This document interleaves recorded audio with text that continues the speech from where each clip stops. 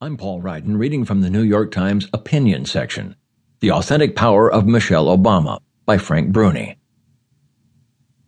Isn't it delicious that after trafficking in racism, promoting sexism, and using a lie about Barack Obama's birthplace as a pivot into political relevance, Donald Trump could receive his final death blow from a black woman, the president's wife?